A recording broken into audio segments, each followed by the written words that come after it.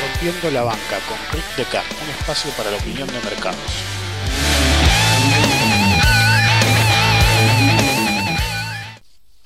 Como siempre digo, la fortuna favorece a la mente preparada, y esta semana que pasó necesitaba un tema porque básicamente no tenía un punto central para el workshop de análisis de ciclo y básicamente se me dio porque, como siempre digo, repito, la fortuna favorece a la mente preparada, y como estaba buscando dicho tema para que fuera el tema central del workshop, el Affaire Brasil con la carne en mal estado fue ideal porque fue el gran driver de la semana. Realmente en un momento derrapaba el mercado. No voy a ahondar mucho en el tema de análisis de ciclo, entonces va a haber cosas que van a quedar colgadas, pero básicamente Brasil, un emergente líder, o el emergente líder, casi ya no emergente en determinado momento para algunos, mucha gente invirtiendo en todo lo que es Brasil, por eso está de moda, por eso afectó tanto esta noticia al mercado, y de golpe se le cierran mercados importantes implicando dos cosas: una pérdida total, en primer lugar, de la confianza, primero en Brasil y en emergentes en general, porque si el emergente estrella, que era Brasil, es capaz de hacer semejante salvajada como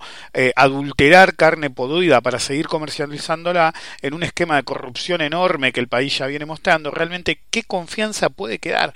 ¿Qué persona con dos dedos de frente invierte en Brasil? A pesar de eso, que escapa mi comprensión, ya hay dos países, uno es China, que dijo no, vamos a reasumir la importación de carne de Brasil. Es decir, completamente ridículo, no se puede confiar bajo ningún concepto, eso es una pérdida de confianza que jamás se recuperará. Es decir, a mí me encantan los zombies que siguen diciendo porque Brasil se comió 7 goles de... Flaco, es un partido de fútbol pedorro y pasó hace años. Solamente muestra intolerancia y odio pensar así. Pero esto los va a perseguir por siempre. Vender carne podrida, es decir, adulterándola para recaudar un poco más vía coimas, es decir, es el epítome de la corrupción y un mercado del cual nos deberíamos mantener alejados completamente. Yo disminuí en forma extrema mi exposición en Brasil cuando cerré lo que se conoció como la cartera gratis en público. Solamente lanzaba puts en una estrategia específica en Vale, y si no estuviera dentro de esa estrategia en particular, si llegara el momento que me tuvieran que ejercer, honestamente no sé si voy a permitir que me ejerzan, y no sé si alguna vez voy a volver a operar un activo vinculado a Brasil. Si son capaces de hacer esto, son capaces de hacer cualquier cosa. En segundo lugar, fue un vacío de oferta. Al poco rato, por ejemplo en Reuters y en Bloomberg, ya había analistas explicando lo difícil que es reemplazar un mercado en el tema carne como es el mercado brasilero.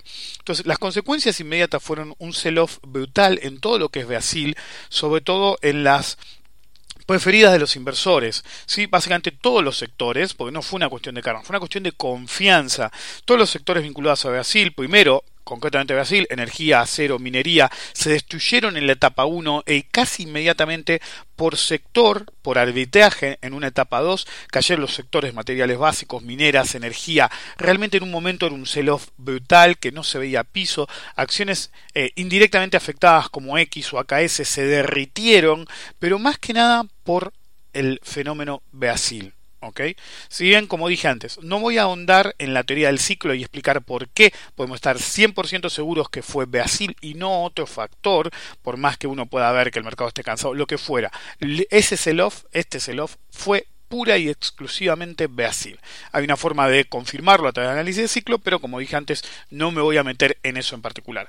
Si bien en un primer impacto es una cuestión de contagio, hay un aspecto fundamental, lo que decía antes, de ciclo, una posible afectación de oferta de un productor mayor de insumos, directa e indirectamente. Es decir, es verdad, era un asunto de la carne, qué sé yo. ¿Y cómo sabes que no te adulteran el combustible o el mineral de hierro o lo que pomo sea? Porque básicamente no hay límite. Sería mucho más razonable y menos escandaloso que adulteraran el petróleo o el mineral de hierro. Pero la comida, si te metes con la comida, básicamente sos capaz de hacer cualquier cosa y tu nivel de corrupción es extremo.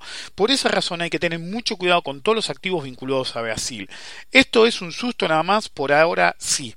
Sin ahondar, como dije, en la teoría del ciclo, lo que les puedo asegurar que lo que estamos viendo en Brasil es una primera alerta gravísima para el ciclo de mercados global. ¿Ok? Esto no significa que no va a seguir subiendo, que no se puede recuperar, muchas cosas pueden pasar, pero es una señal de alerta mayor. Brasil, de hecho, nos mostró las cartas hace mucho tiempo. Nos habían engañado, básicamente. Nosotros, todo el mundo creía que Brasil era el próximo ingresante a el primer mundo, y cuando vino el Mundial o las Olimpiadas, no me acuerdo qué vino primero, y los puentes empezaron a caer, parecían construidos por la constructora de Tony el Gordo en Los Simpsons.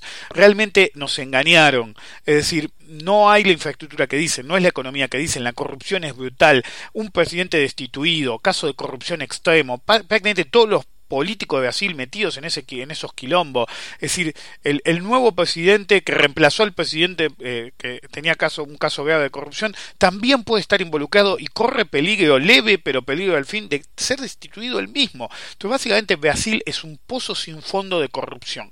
Cualquier activo vinculado a Brasil debe ser operado con extremo cuidado, y de hecho, hay que poner el famoso flight to quality, ¿sí? No fly, como dijo uno.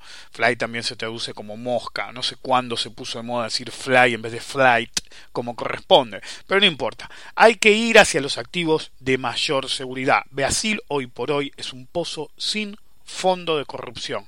Hay que tener mucho cuidado si tenemos operaciones pendientes dentro de ese mercado, tanto si es directamente en Brasil como si es indirectamente como vía ADR o en Argentina o lo que fuera. Tengan mucho cuidado con ese mercado. La próxima sorpresa puede ser tanto o más brutal. Y un mensaje a los estúpidos que hablan de todo el tiempo del Black Swan, del Black Swan, del Black Swan. Les informo algo. Antes de que el ladrón de Taleb escribiera su libro, casi no se hablaba del tema del Black Swan. Fue un invento, no hay otra forma de decirlo, para demostrar su visión de mercado por parte del autor, que básicamente nadie puede adivinar nada y todo es un caos perpetuo, si lo quieren decir así, y básicamente no tiene ni pies ni cabeza, pero ahora todo el mundo ve Black Swans everywhere. Bueno, no pasa. Por ejemplo, se cansaron de decir que el Brexit era un Black Swan, un cisne negro. Ahora, yo les pregunto, ¿cómo puede ser un Black Swan si hasta tenía nombre, Brexit? La posibilidad no era solo existente y probable, por más baja probabilidad que se le asignara, sino que tenía un nombre. ¿Cómo puede ser un Black Swan, un cisne negro, una declaración de la Fed, una decisión de tasa de la Fed? ¿Sabes con un año de anticipación cuánto se pueden juntar? Como dije en un podcast anterior, decir que algo es un Black Swan solamente porque no salió como uno pensaba, no es que era un cisne negro, sino que uno o el mercado lo convirtió en uno. ¿Quieren un cisne negro?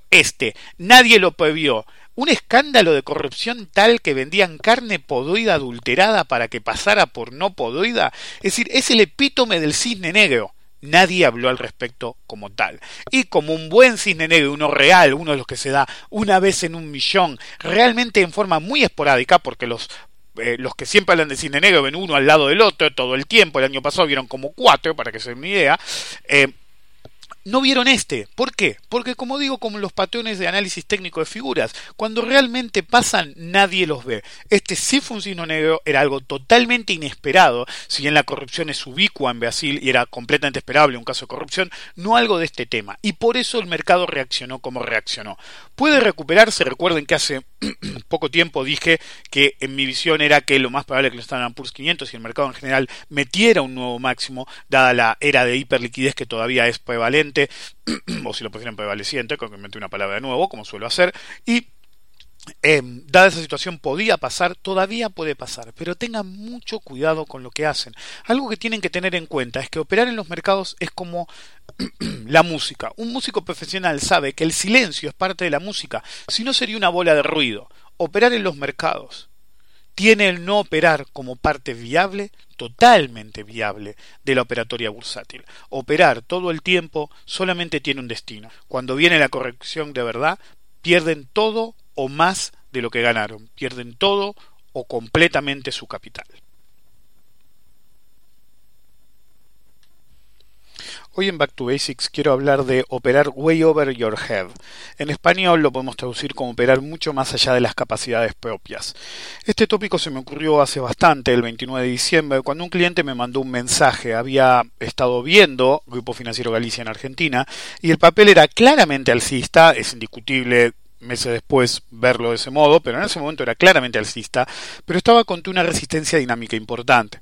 Y el mensaje decía, y cito, ¿no da para hacer alguna estrategia bajista, comprar un put o hacer un bear spread? Y agregó, no sé bien cómo funciona, compro una base y vendo una más baja, creo. Fin de cita.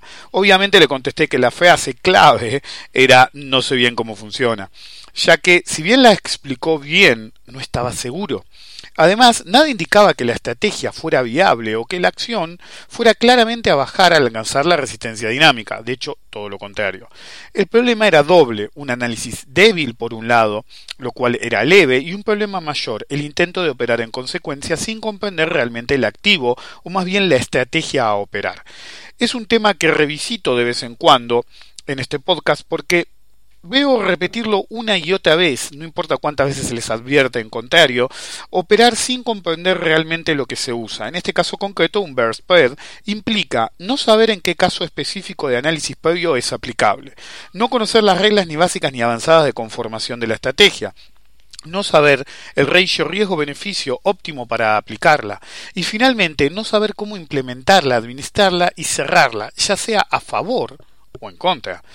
Saber qué se opera, conocer el activo, como dije 1000 veces, nunca me voy a cansar de decirlo, es clave.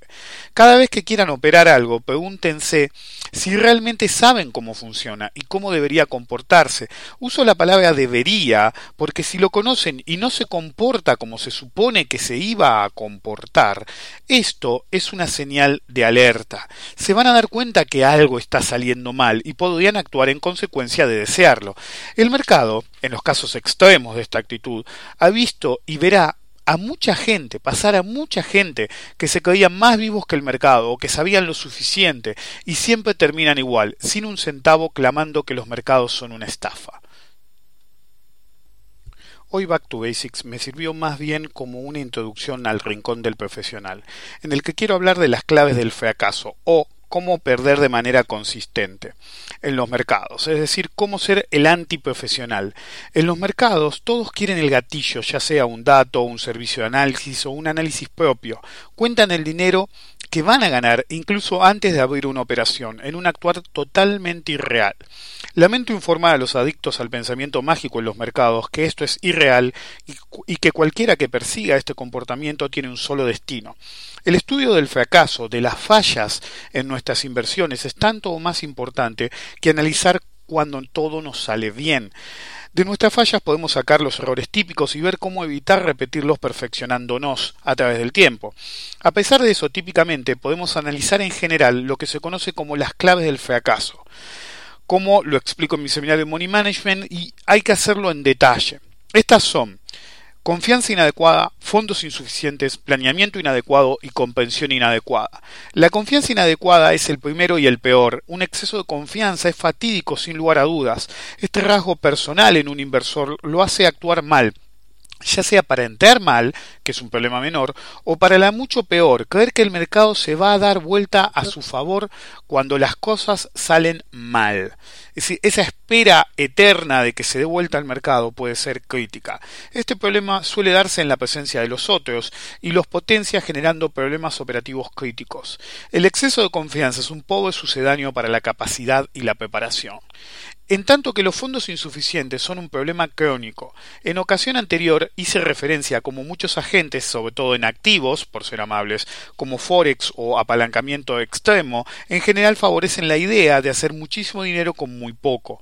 ¿Por qué lo hacen? Primero porque son bucket shops.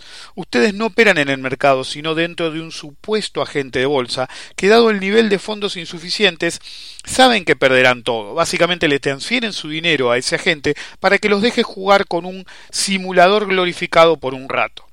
Si bien este es el caso extremo, en los mercados reales también sucede.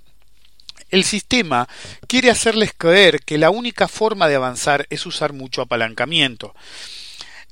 Y cito, típico, si tenés solo $1000 no podés operar acciones, te dicen. Comprar opciones. Si sale la levantás y si no perdiste poco, dicen. Lo que no les dicen es que ese poco puede ser el 100% de su capital. Otros son más agresivos y hablan de las maravillas de operar acciones ilíquidas para comprar mucha cantidad absoluta con promesas de enormes ganancias. Todos sabemos cómo terminan eso y todos sabemos por qué una acción es ilíquida y tiene bajo valor absoluto. No tener los suficientes fondos para operar es un error capital que pone las probabilidades siempre en nuestra contra. Si bien a veces puede ser inevitable, por una cuestión de ahorro o nuestra edad o gastos que tenemos, por X razón, si lo es, hay que operar en consecuencia a esta restricción, protegiendo el capital, por menos que sea. Si ustedes buscan algo más seguro y ganan el 20%, tienen el 20% más. Ahora, si tiran cualquier long shot, casi imposible, lo más probable es que terminen en cero y peor que cuando arrancaron. Entonces, en un primer momento, no es recomendable la hiperespeculación, sino tratar de hacer crecer el capital lo más rápido posible, pero con las probabilidades a nuestro favor. Una vez que se tiene un poco más de capital, se puede restringir la parte que usamos de apalancamiento extremo con la parte que no. Supónganse que se tuvieron calma y solamente ganaron el 50% en un año o dos y ahora tienen $1.500.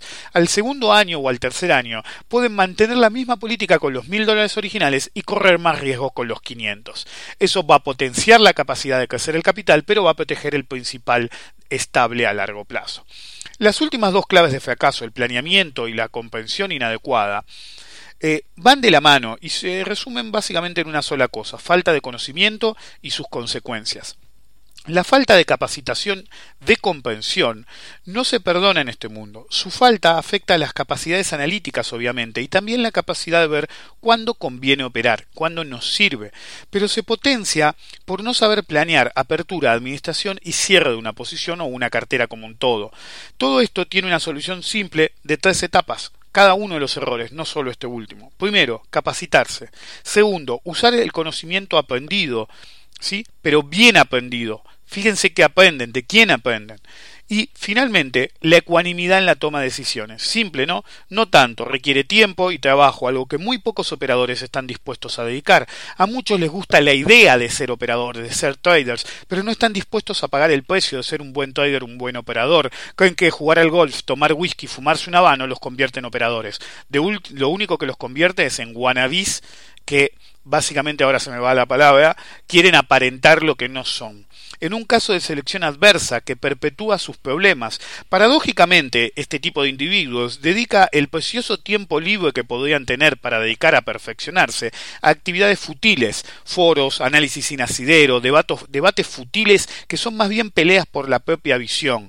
Pregúntense por qué tanta gente me ataca cuando yo veo, contrario a sus pseudo profesionales, ven que mi análisis es contrario al de ellos y en vez de debatir con lógica enseguida salen con la chicana o la sobeada o vos no entendés un soto, pero ellos son los iluminados. Si tan bien te va con ese negocio, ¿por qué tenés que evangelizar? Tema que voy a usar en algún podcast, la evangelización de los creyentes del mercado. Si tan bien te va, si tan buena idea es, ¿por qué te la pasás en cada medio de internet que hay sobando la acción, sobando a la gente para que te siga? Pero si era tan buena, ¿por qué tenés que convencer a todo el mundo?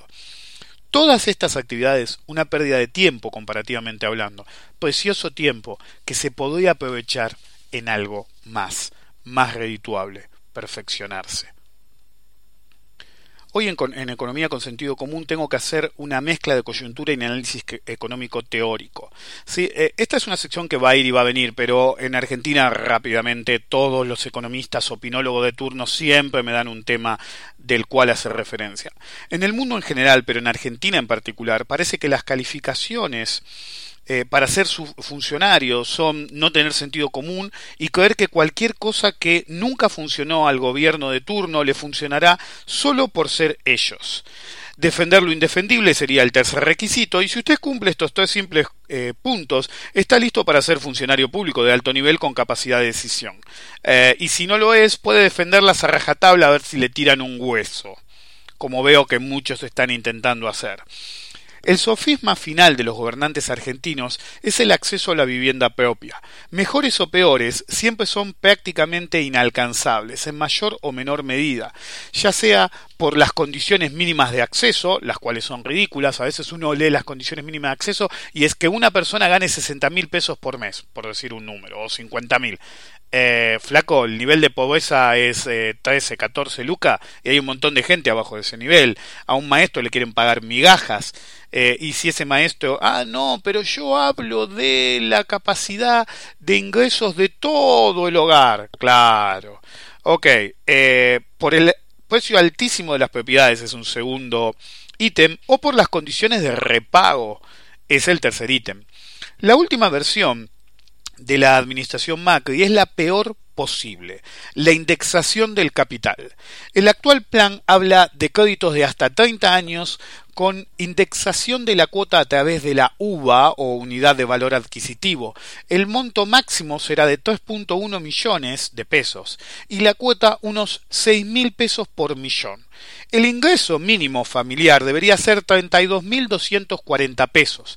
Es decir, para sacar el monto máximo de 3.1 millones para comprar una propiedad buena, por así decir, básicamente requeriría una cuota de 18.000 pesos. Eso implicaría que la persona tiene que ganar, según estos mismos datos, 96.000 pesos.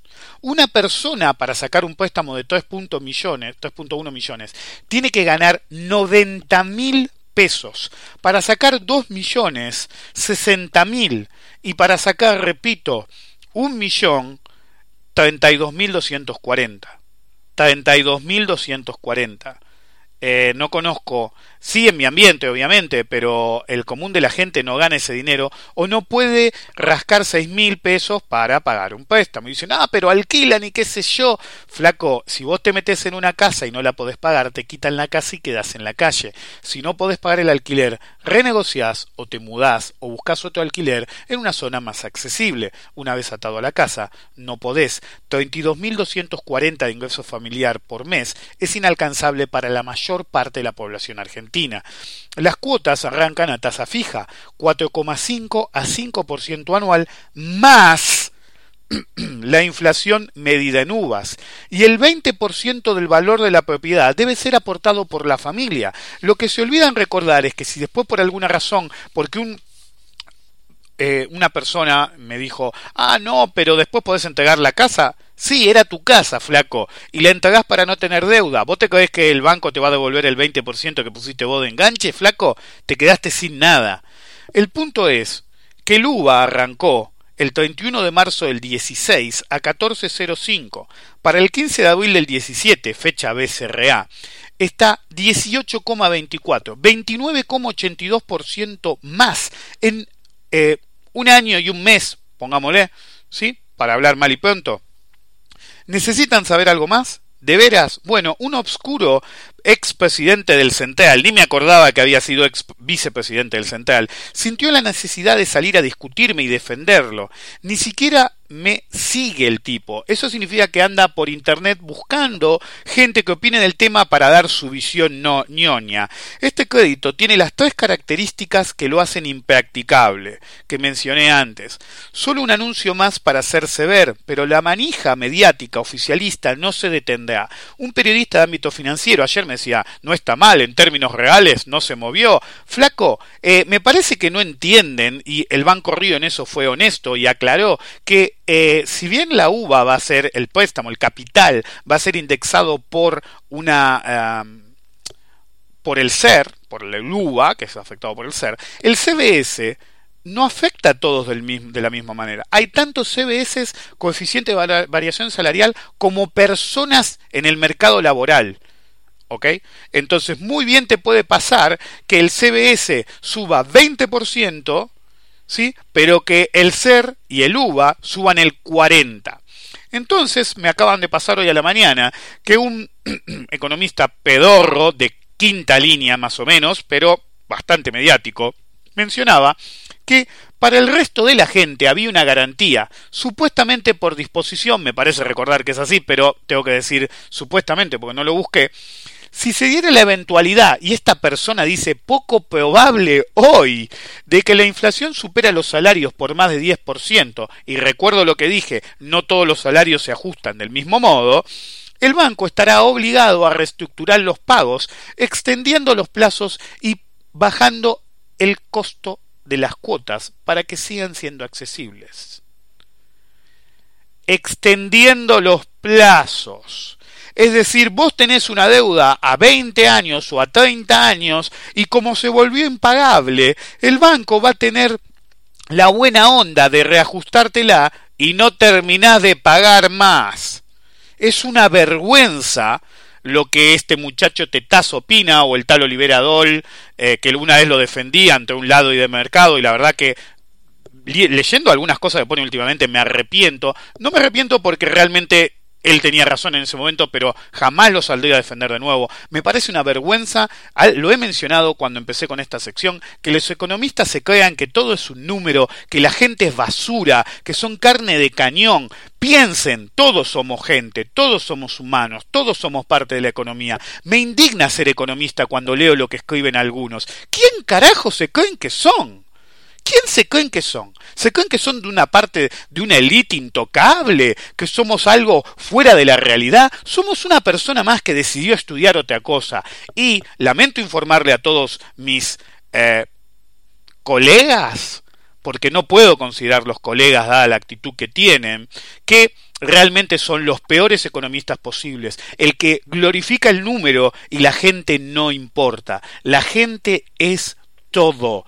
Porque un día, si no te toca a vos, le puede tocar a un familiar. Pero no hablo solamente de te puede tocar. Es una cuestión ética. Se la pasan enseñando pelotudeces en la universidad. Y cuando sale un nuevo economista al mundo, parece que lo único que lograron fue lavarle la cabeza y hacerle creer que es parte de una élite intocable. No se dejen engañar por el gobierno de turno ni los que lo defienden. Los gobiernos no están nunca sintonizados con el interés del pueblo. Y menos los aspirantes a tecnócratas, ignorantes de mierda, que no deberían tener el título. Debería, como dije en un podcast anterior, refundarse totalmente la carrera económica y hacer que nos juzgue a cada uno que tiene un título de economista, de licenciado en economía o lo que pomo sea, máster o doctorado, nos tendría que juzgar como profesionales, no un par nuestro, sino una escuadra de gente laburante que agacha el lomo todo el año, y a esa persona deberían explicarle por qué no tiene un acceso al crédito, por qué